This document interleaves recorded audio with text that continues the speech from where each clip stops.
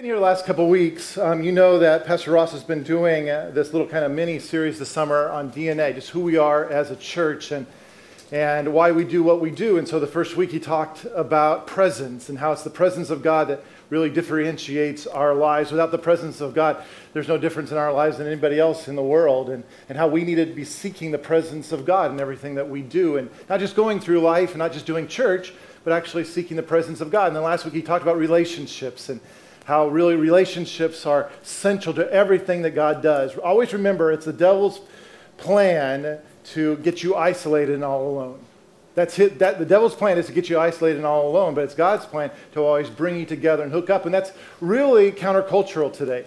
It used to be 50 years ago, this was an easy thing to do, to connect, to share, and be in community. But the reality is in our culture today, it's hard to connect with other people. We have to do it intentionally. We have to work hard, and that's why groups are so important, our connect groups and different things that we do. So you're not just out there by yourself, but we need to be intentional about that. This morning I want to talk to you about the third component of who we are as One Chapel, and that is mission. So if you have your Bibles, I want you to go to Isaiah chapter 58, and we're going to look at this here together this morning. Isaiah chapter 58. I'm going to read it to you actually out of the Message paraphrase, so it may be a little bit different than the Bible that you're reading here this morning. Isaiah 58, starting in verse 1. It says, "Shout, a full-throated shout, hold nothing back, a trumpet blast shout. Tell my people what's wrong with their lives. Face my family Jacob with their sins. They're busy at worship and love studying all about me. To all appearances, they're a nation of right-living people, law-abiding, God-honoring. They ask me, what's the right thing to do? And they love having me on their side. But they also complain, why do we fast and you don't look our way? Why do we humble ourselves and you don't even notice? Well, here's why. The bottom line on your fast days is profit. You drive your employees much too hard. You fast, but at the same time you bicker and fight. You fast, but you swing a mean fist. The kind of fasting you do won't get your prayers off the ground. Do you think this is the kind of fast day I'm after? A day to show off humility? To put on a pious long face and parade around solemnly in black? Do you call that fasting, a fast day that I, God, would like? This is the kind of fast day I'm after, to break the chains of injustice, to get rid of exploitation in the workplace, to free the oppressed, to cancel debts. What I'm interested in seeing you do is sharing your food with the hungry, inviting the homeless poor into your homes, putting clothes on the shivering ill-clad, being available to your own families.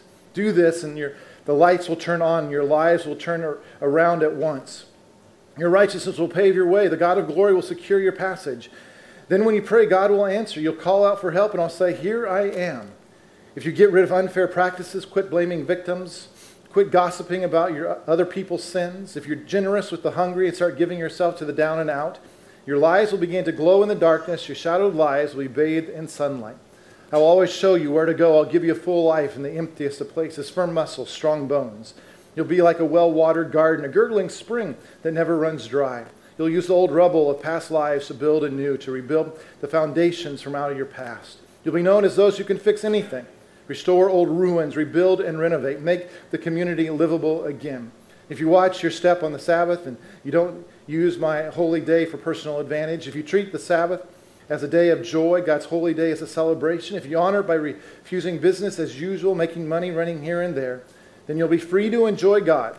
Oh, I'll make you ride high and soar above it all. I'll make you feast on the inheritance of your ancestor Jacob. Yes, God says so. Now, what I want you to notice here this afternoon is that God brings up this issue of our tendency to segment our lives.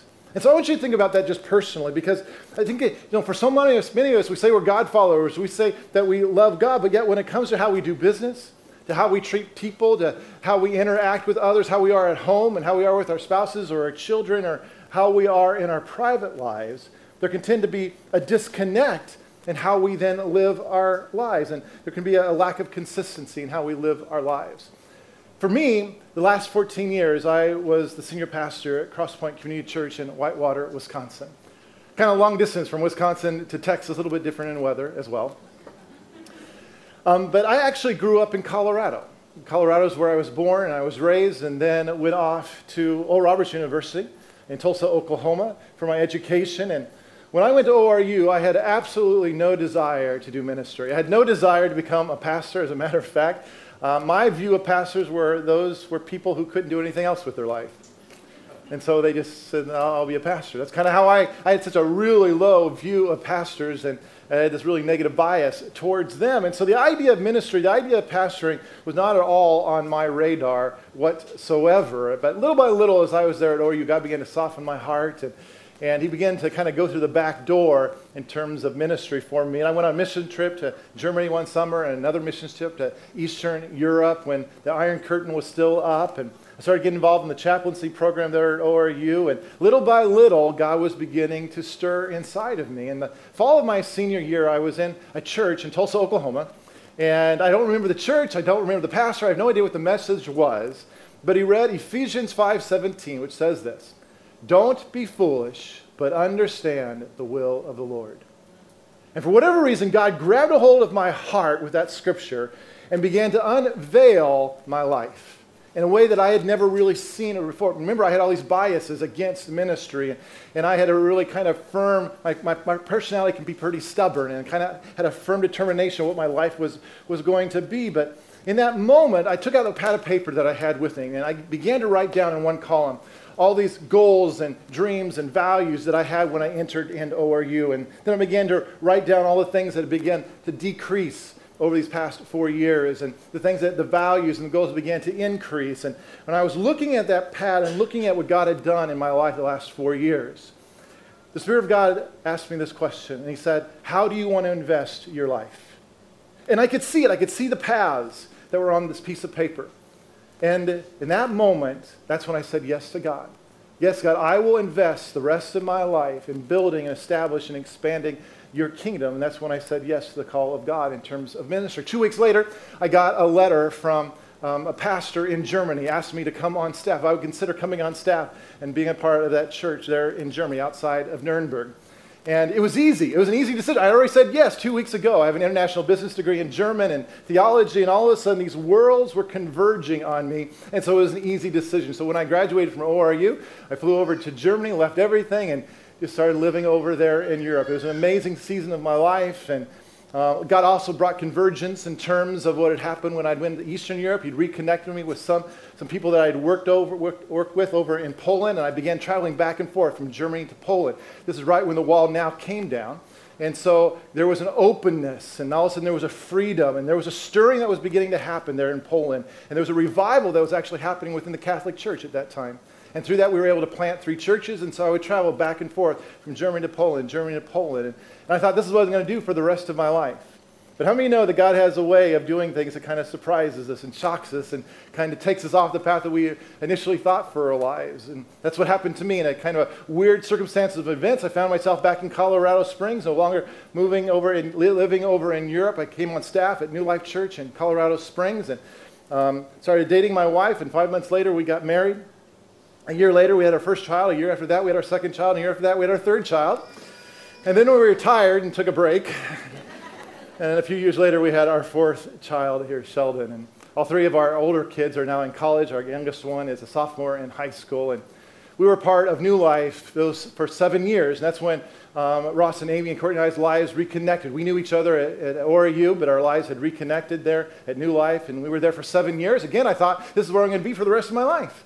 You know, I'm from Colorado, and God reconnected all of this. But I have a friend he was a friend at ORU, and he also was on staff at New Life for several years. And then he went and took a church in Hattiesburg, Mississippi. Of all places, he went to Hattiesburg, Mississippi. And he got himself into kind of a really difficult, sticky situation of things that were coming out of the church. And it really took a toll on him and his wife. And they were just extremely burned out. And they came back to Colorado Springs, and we're just talking to Courtney and I about that and say, would you consider coming and helping us through this very difficult time? He went and talked to our pastor there at New Life, and New Life gave us the permission and kind of loaned us out what they said for 2 years. We're going to loan you out for 2 years. And so we sold everything and moved to the deep south. We moved to Hattiesburg, Mississippi, the homeland of Brett Favre.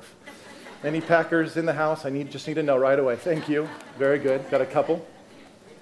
And so we left everything, moved to Hattiesburg, Mississippi, and my friend went on sabbatical, and so I took over the church and ran the church while I was on sabbatical, and thank God, God did a miracle in his heart while he was on sabbatical. God restored innocence and just life and vision in his heart, and he came off sabbatical just raring to go and said, I'm ready to do this. And by this time, it had been 2 years, and so the thought was that we were supposed to go back to New Life in Colorado Springs, but Courtney and I, we just felt like there was something different, that we weren't actually supposed to go back. There was something else that we were supposed to do. So we began to pray, and I'll never forget this. We had this big kind of southern house in Hattiesburg with this big wraparound porch, and I was sitting on the front porch. We had these rocking chairs, and I was sitting on the front porch just sipping sweet tea, and that's what you do.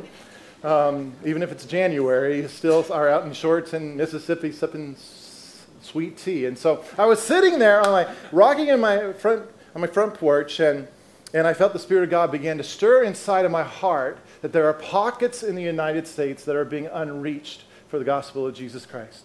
And for whatever reason, sometimes it's because pastors won't go there. The people just aren't going to those areas because they're not popular, they're not what people want to do, or in other places it's just because the ground is so hard, it's hostile territory, it's hard diggings in order to be able to see a lot of fruits come out of that field. And it began to stir in my heart how there's pockets like that all over the United States. And I felt like I entered in the commander-in-chief's office. And I was standing before him, and he said, here's the assignment. Are you willing to go to one of these places? And remember, I'd already said yes to him a bunch of years earlier. And so again, I said, yes, I'll go wherever you want me to go. I'll go. You know my background. You know who I am. Wherever I can fit, I'm willing to go. And through another remarkable set of circumstances and situations, that's how we ended up in the southern part of Wisconsin. I had no idea how unreached it was, and it was a little bit later that I finally discovered that only about 8% of the population actually goes to church in where we live in Wisconsin, 8%. And even out of that 8%, the vast majority of people who go to church, it's a very Germanic and Scandinavian culture, and so most of the people that even go to church are going in a very traditional Catholic Lutheran background. And most of those churches are just not necessarily Bible-believing or Christ-centered churches. So the vast majority of people have really not encountered God in their lives. So when we talk about inconsistency in people's faith, when we talk about this disconnect in their daily lives, this is exactly what we were confronted with. It's so prevalent in that culture of Wisconsin. But what I discovered and what I was able to actually live out and see God do is that as we began to present the life of Jesus Christ and began to intentionally disciple people, that these first generation Christians whose lives were so messy, they began to grow in their faith. And not only did they grow individually, but our church grew as well. We grew from 120 people to, when I left just 4 weeks ago, we have 5 campuses and 1,200 people that are a part of all of our campuses.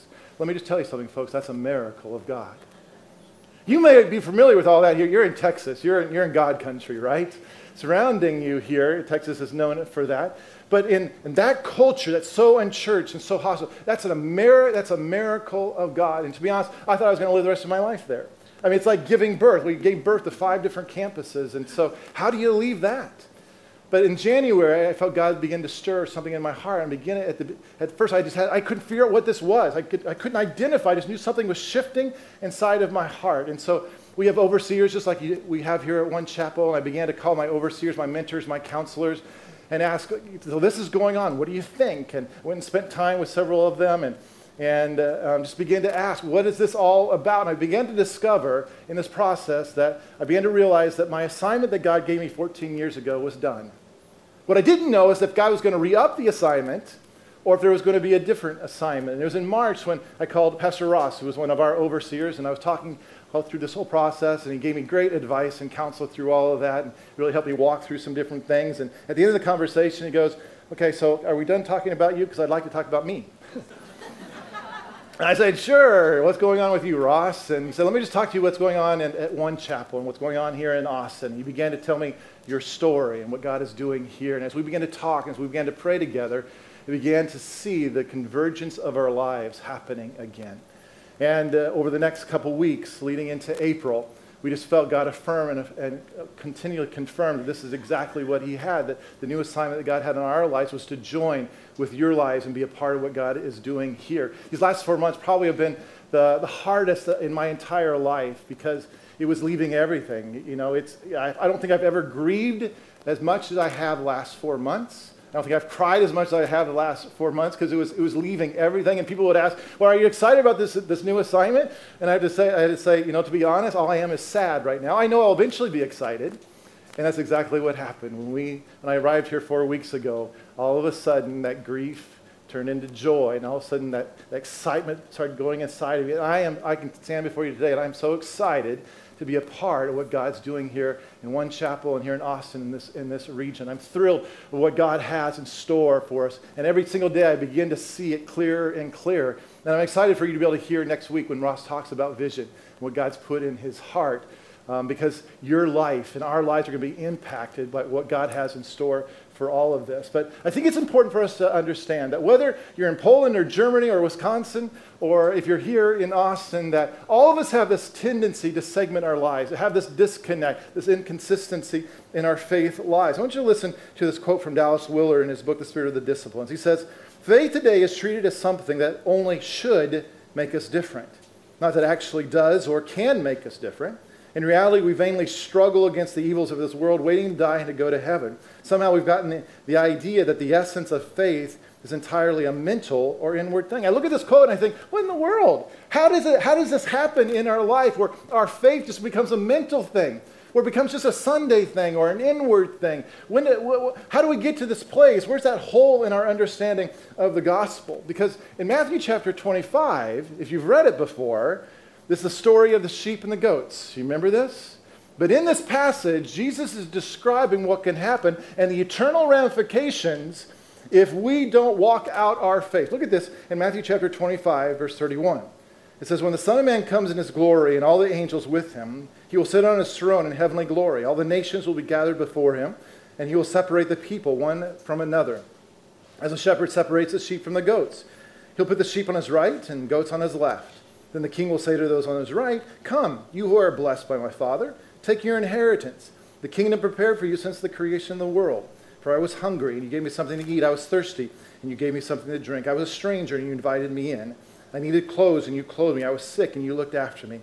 I was in prison, and you came to visit me.' Then the righteous will answer him, 'Lord, when did we see you hungry and feed you, or thirsty and give you something to drink? When did we see you a stranger and invite you in, or needing clothes and clothe you? When did we see you sick or in prison and go to visit you?'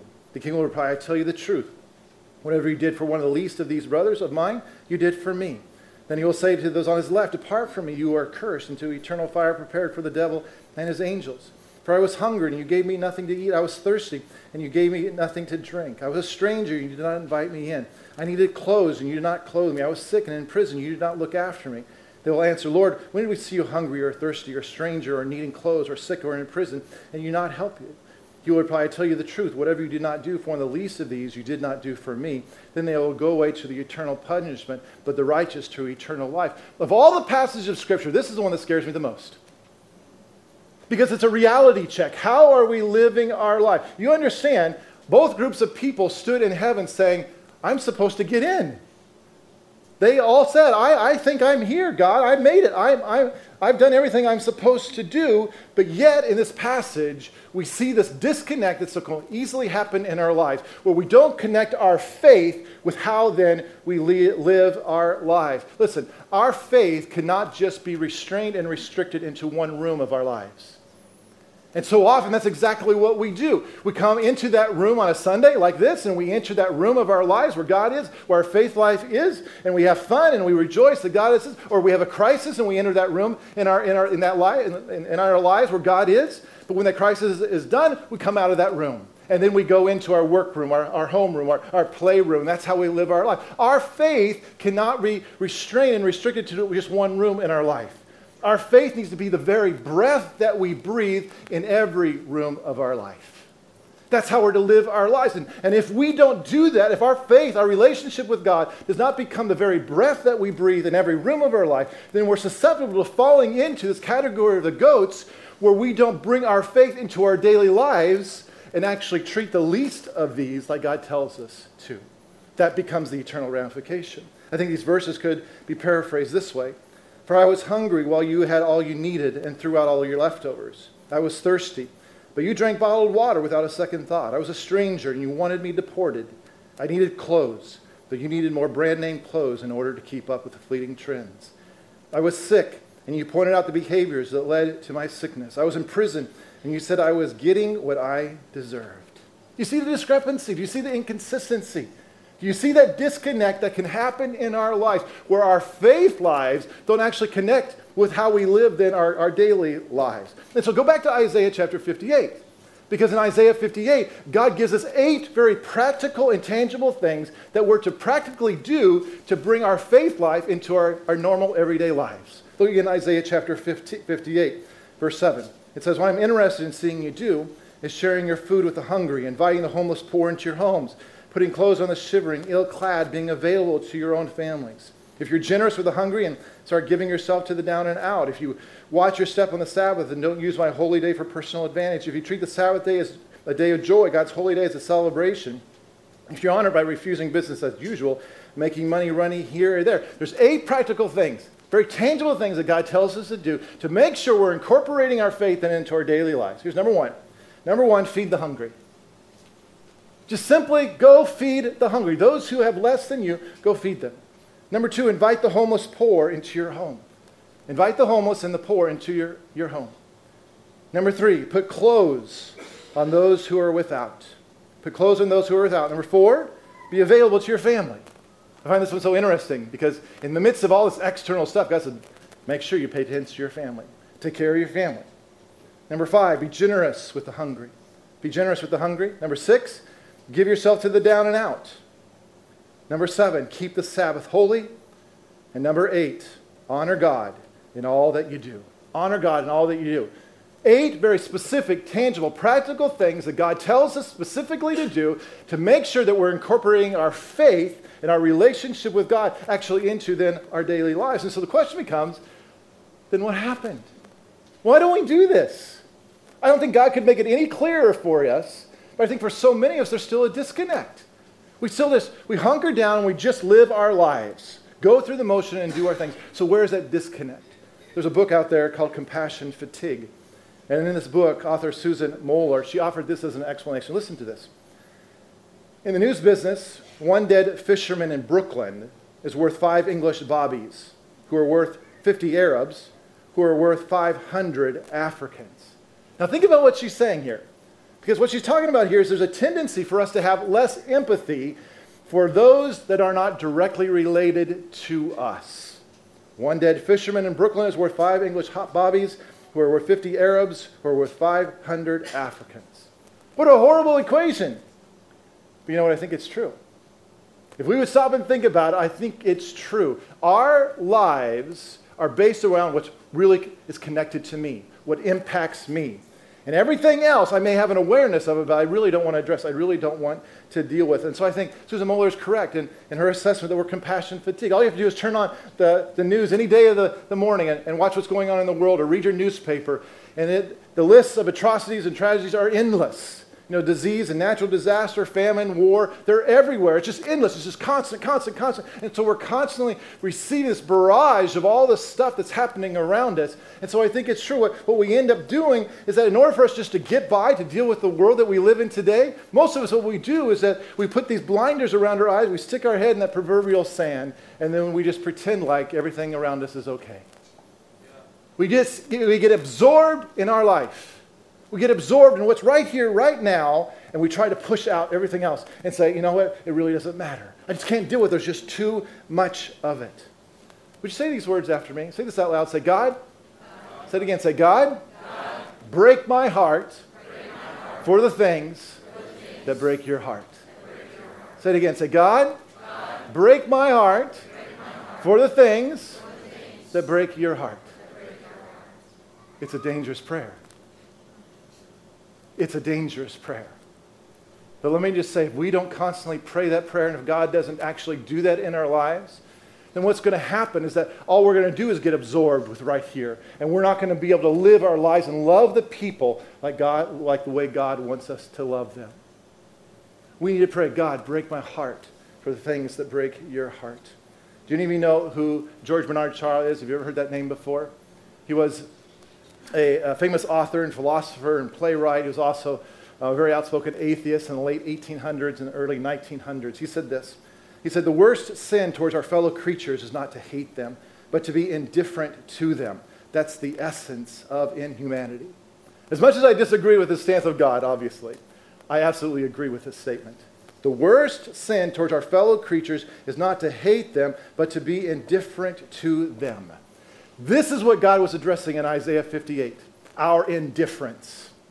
Our indifference to the oppressed, our indifference to the outcast, our indifference to the downtrodden, the marginalized, the forgotten, the poor, and the sick. He was addressing this issue of indifference in our lives. And so this afternoon, I want you to think about this. Because what does the face of the oppressed and the downtrodden, the face of the outcast and the marginalized, what does that face actually look like for us here in Texas, here in this Austin area, in Travis County and Hays County? What does that face actually look like? Because I think for most of us, we know what that face looks like in Africa. We know what that face looks like in other third world countries. But here, where we live, what does that face actually look like? Like I mentioned before, I spent the last 14 years in the southern part of Wisconsin, and only about 8% of the population goes to church. And so how many know that when God's not working in your life's really messy? You know that? Yeah. When God's not working in your life, our lives get very messy very quickly.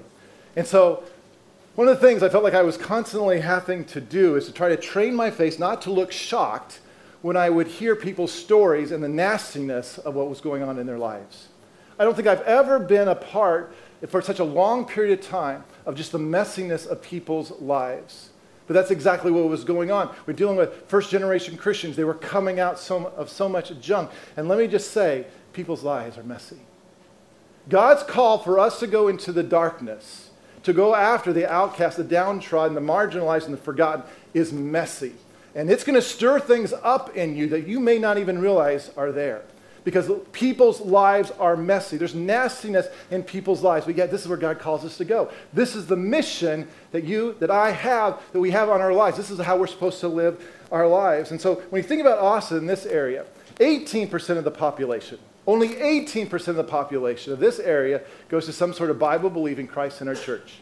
Only 18%. Did you know that? I think there's a little bit of disconnect here, especially in the Texas culture, if you grew up here. Because this is Texas. This is God country, right? But in Austin, Austin's different than the rest of Texas, right? You all know that. The world knows that. Austin is different. I feel at home, actually, from Wisconsin here. This is a very unchurched, even hostile towards the gospel of Jesus Christ here in this area. There's a tension because you have a Christian culture and a religious culture that's kind of around this, but boy, internally you have a very hostile culture that's going on as well. And so there's the clash that is happening here. So think about that. Only 18% go to a Bible-believing Christ-centered church, which means 82% of the population are not being impacted by God. Which means this, I can guarantee you then that the vast majority of people that are in your neighborhood, that are in your workplace, that are in your schools and your classrooms, the people that you're meeting in the grocery stores and you're passing by in the street, I can guarantee you their lives are messy. There's a messiness to their lives. They may give a good show on the outside, but there's a messiness that's going on in their lives. And this is who God has called you to go to. And so what does that face look like? I want to give you some stories and statistics of people in this area, because I think this is some of the faces of the oppressed in our area. In Travis County, there's 4.3% of the people are unemployed, 4.3%. That actually is kind of a low number when you think nationally. It's kind of a low number of people who are employed, but 16.1% of the people live in poverty. 16.1% of the people that live here in Travis County live in poverty. And you may be affected. You may be here and you say, that's me. That's what's going on. I lost my job. I'm really struggling in all of this. But 16.1%, and you understand, when you're living in poverty, then boy, is it a downhill spiral from there, and all the messiness and junk that can happen then in your life. In Hays County, 4.5% of the people are unemployed. Again, it's a small number, but 15.4% of the population in Hays County live in poverty. In addition, homelessness is on a rise here in Texas.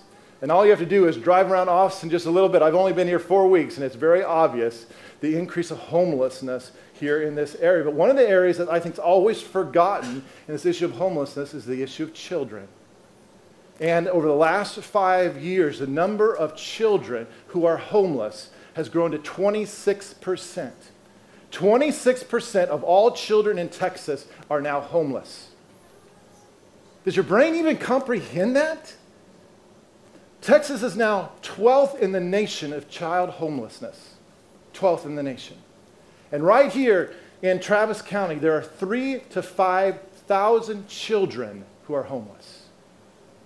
3,000 to 5,000. Does that do anything in your heart? God, break our hearts for the things that break your heart. I think for so many of us, we hear these numbers, and it doesn't comprehend. It doesn't even stir your heart. That's how calloused our hearts can become. Single-parent families are also in a rise in our area. In Travis County, 35% of the families are single-parent families. And in Hays County, 24.6% are single-parent families. So that means that 1/4 to 1/3 of all families in our areas are single-parent families. And if you are a single parent, you know how challenging that can be. You know how difficult and how dealing with finances, dealing with relationships, what a struggle that can be. And 1/4 to 1/3 of all families are now single-parent families here in this area. I think another area that deals with this and has a tremendous area of need are group homes and halfway houses. In Travis County, 1,402 people live in homes for the mentally and or physically handicapped. And in Hays County, 885 people live in homes for the physically and or mentally handicapped. And for those of you who have children who have special needs, you know how difficult this can be. You know the strain that it can put on your marriage. You know the strain that it can put on your finances. You know how alone you feel if you have children who have special needs. And then you have jails and prisons, which to me are one of the most forgotten areas within our culture today. Travis County, there's 3,554 people who are in our jails and prisons around here. And in Hays County, there's 932 people who are in jails and prison. And so I want you to think about this, because when was the last time you actually even thought about somebody, anybody, that might be in a jail or a prison? They're forgotten, aren't they? We don't even think about them. Let me push a little harder. When was the last time you actually visited somebody in a jail or in a prison? Where does that come on our radar?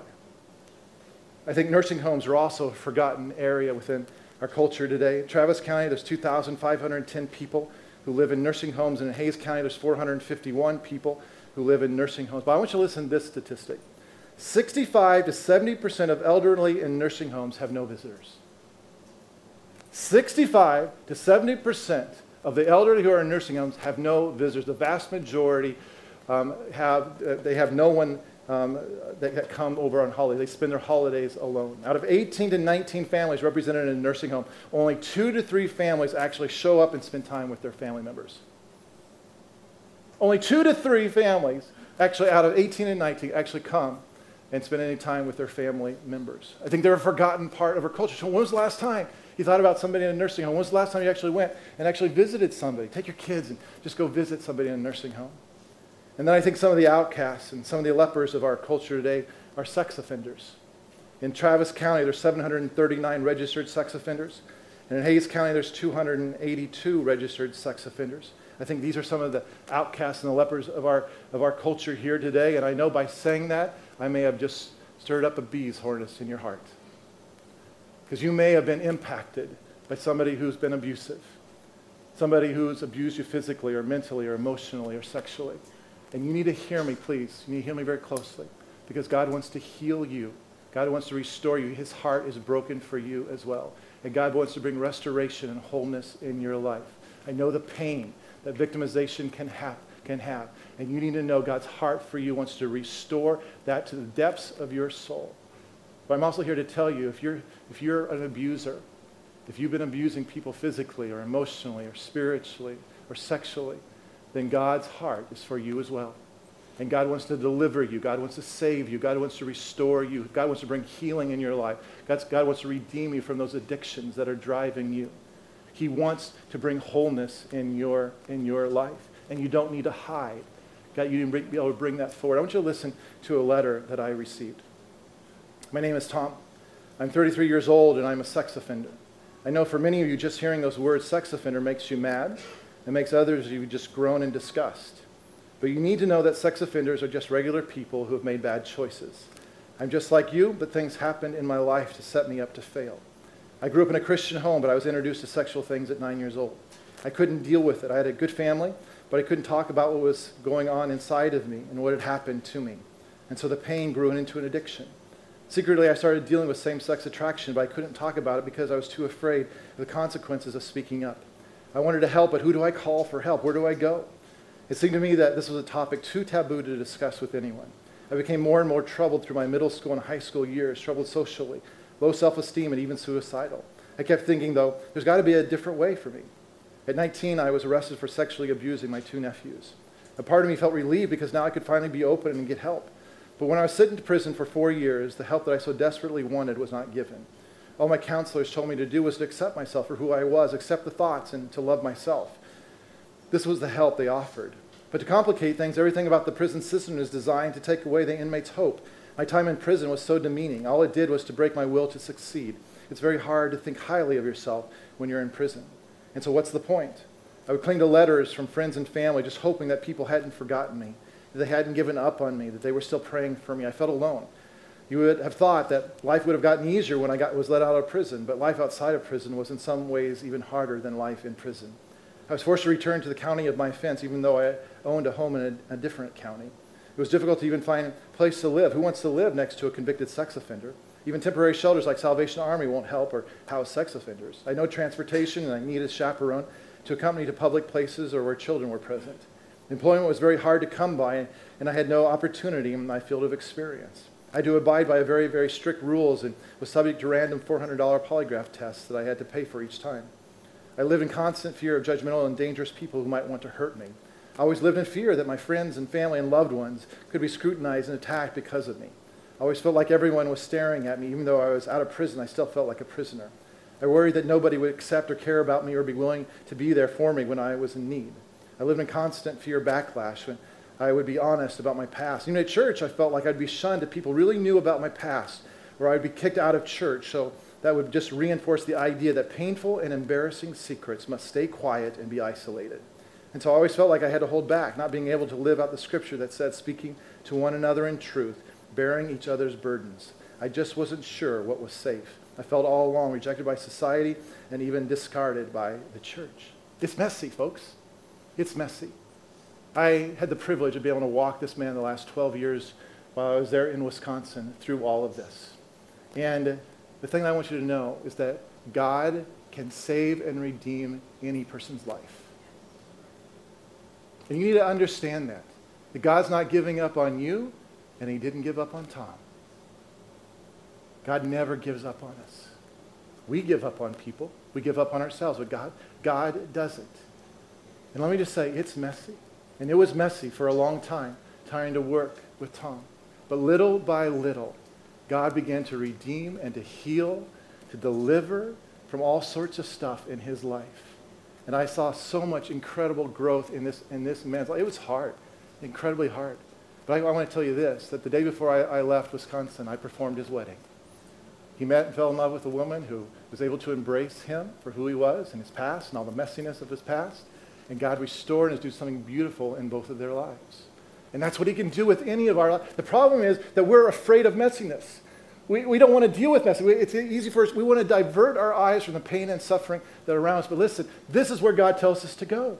God tells us to go into the messiness of, and boy, can that stir up stuff in our own heart, junk in our own heart that God wants to deliver us from as well. Someone once wrote, God, why do you allow poverty and suffering and injustice when you could do something about it? And God responded, why do you allow poverty and suffering and injustice when you could do something about it? I think it's so true, right? God has left us here on planet Earth to be his hands and his feet, to be his arms outstretched, to be his heart to the people around us. And his call and his mission on your life is to go into the dark places, to go into those dark places. As we end here this afternoon, I want to read to you one more little story. It's the parable of one man and a million starfish. Listen to this. One early morning after a fierce storm had hit the coast, I strolled to the beach for my morning walk. Horrified, I saw that tens of thousands of starfish had been washed up on a beach by the winds and waves. I was saddened by the realization that all of them would die, stranded on the shore away from the life-giving water. Despairing that there was nothing I could do, I sat down on the sand and put my head in my hands. But then I heard a sound, and I lifted my eyes. There in the distance, I saw a man bending down, then standing up, bending down, and standing up. Curious, I rose and walked toward him. I saw that he was picking up the starfish one at a time and throwing them back into the sea. What are you doing? I yelled. Saving the starfish, he replied. But don't you see, man, that there are tens of thousands of them? I asked, incredulous. Nothing you can do will make a difference.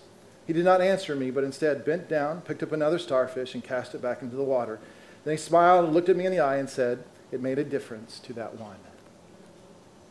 It made a difference to that one. Yes, the needs are overwhelming, but you can make a difference. Not the person sitting beside you, but you. Come on, put your finger right here in your chest. Look at your chest and say, me. I can make a difference. Oh, nobody said that. I need to tell you again, you can make a difference. Look at yourself. Say, I can make a difference. You can, folks. I know. I'm a testimony of one person can create a difference in people's lives. You can make a difference. And this is what God has called you to. When you came in this afternoon, I hope you were able to pick up one of these little things. I want you to look at it. Because when you look at it, there's absolutely nothing significant about it, is there? I look at it and think it's kind of ugly. It's kind of useless. It has no real purpose for it. And I think that's so often how we look at our own lives. We think, my life's not significant. What difference can I make? I'm nobody special. But I want you to notice something that happens when the lights go off. When your life is broken, God, break my heart for the things that break your heart. Look at what happens. What was insignificant now becomes significant. What looked average and non-impactful, all of a sudden, what a difference. Light always dispels the darkness. And this is what God was speaking in Isaiah chapter 58. Your lives will glow in the darkness. So many people have asked me over the years, Pastor, why don't we see all the different miracles in the Bible? Why does it feel like there's not very many miracles that are happening in our world today? I mean, I haven't seen a miracle. I want you to think about this. Where did Jesus go to perform miracles? He went to the lepers, didn't he? In that dark place, miraculous things happened. He went to the sick. He went to the dead, the dying. And that was when the miraculous happened. It's in the darkness, folks, that your life glows. And that's when the miraculous happens. Come on, stand to your feet here, if you would, please.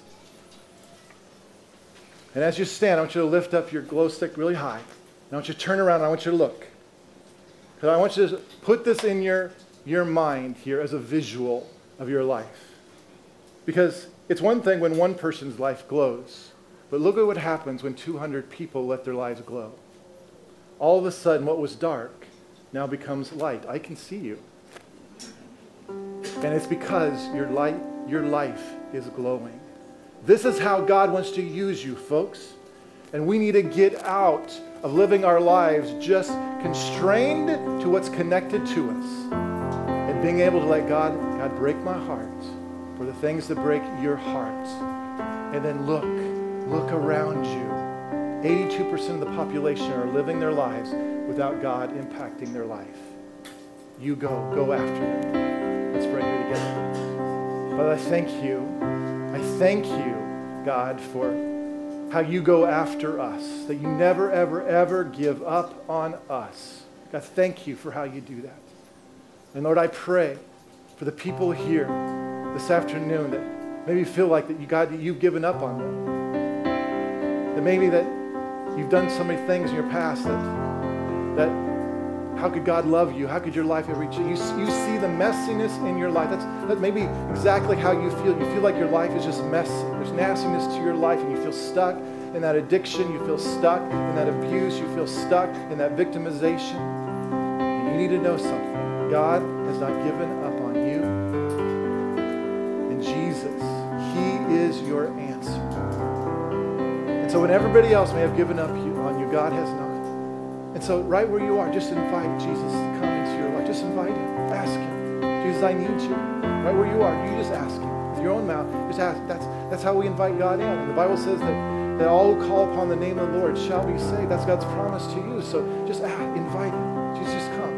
Come into my life. I need you. My life is so messy. I need you to take over my life. And then others of you may have already done that. But yet this afternoon, you're beginning to realize the disconnect. How you've just kind of reduced God to one room in your life. It hasn't become your very breath that you're breathing in every room of your life. And you've allowed your life to just to be confined to what's right around you, what's connected to you, and you diverted your eyes from the pain and suffering around you. But yet God's stirring something in you. God's stirring this mission to renew, to restore, and to rebuild. It's the mission that God gives us. It's the mission that we have here at One Chapel. This is who we are. This is why we do the things that we do. And God's beginning to stir that inside of you and say, go. Go into the darkness. Don't be afraid of the messiness, because it's in that darkness, it's in that messiness that you'll see the miraculous work of God. Father, I pray for that commissioning to happen to every man and woman and young person here in this auditorium. As we go this week, that we could be commissioned to be your hands and feet, your arms outstretched, your heart to this area, to our workplaces, to our school, our classrooms here this week. And it's in Jesus' name.